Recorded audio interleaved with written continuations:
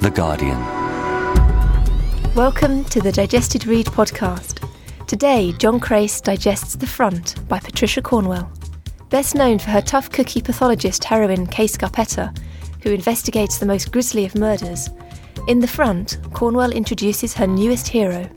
Win Garano is a virtuous but lowly state investigator, given one of his most challenging cases yet, when he is asked to investigate the death of a young British woman murdered more than 40 years ago. Assumed to be a victim of the Boston Strangler, blind Janie Brolin was raped and left for dead in 1962. With no DNA and only sketchy police records, the case tests Garano to his limits. John Crace has put Cornwell's latest on the dissecting table and spilled its guts. Here's his forensic report. The Front by Patricia Cornwell. Win Garano, second-hand Armani suit and Prada shoes, looks on sullenly. Powerful, beautiful DA, Monique Lamont, Escada, this spring's collection, chats to pretty boy Harvard student Cal Trad, who writes for the Crimson University paper. Thinks he's from the Washington Post. She turns to Win. "Here's what we'll do," she says. "You're going to investigate the unsolved 1962 homicide of a British girl, Janie Brolin. Could have been the first victim of the Boston Strangler." Win gets a bad feeling. And not just because everything is written in the present tense and brand names are being used as a lazy substitute for character. Isn't this too ridiculous even for one of your crime thrillers? "Just do it," Lamont rasps. "The chief will partner you up with his lead detective Stump, the one with the prosthetic leg." "You come down here from the DA's office and think you can walk all over us," Stump snarls as Win's 180-pound, 6-foot, half-black, half-Italian muscular frame enters her office. "The Front can handle itself." "Front?" he asks. "Friends, resources, officers, networking together. We're up to 60 departments now, though. I don't know why I'm telling you this, as it doesn't have much to do with the book. Except the title. Just leave me to find out who's behind a series of bank raids." She thinks he's hitting on her. Win decides to let it go. Sure, she's cute, but every thriller needs a contrived sexual tension.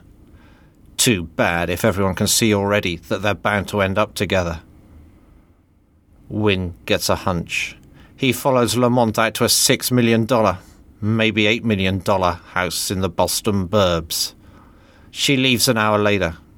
He breaks in.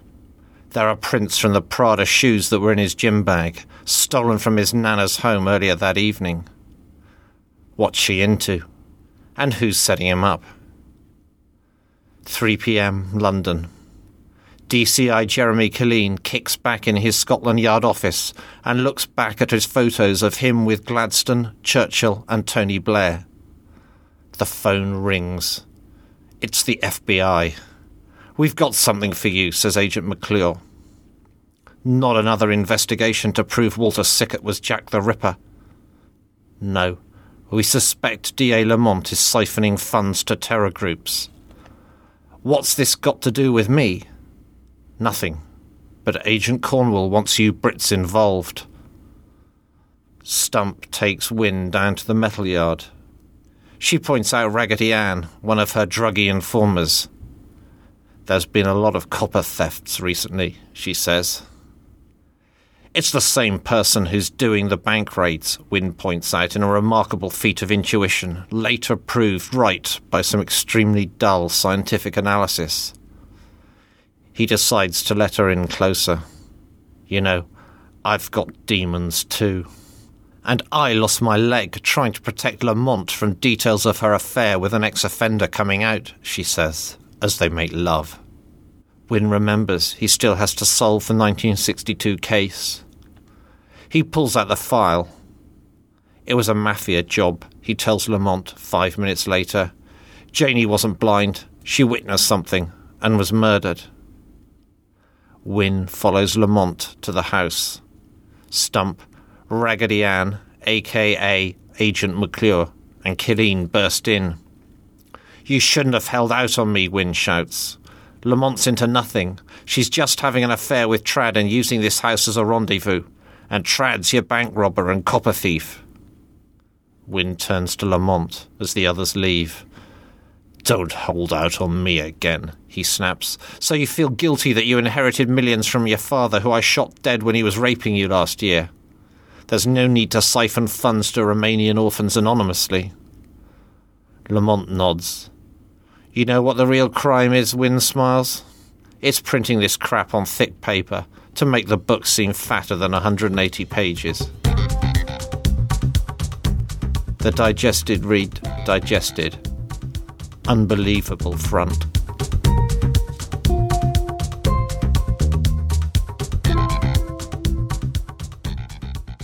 For more great downloads, go to guardian.co.uk/audio.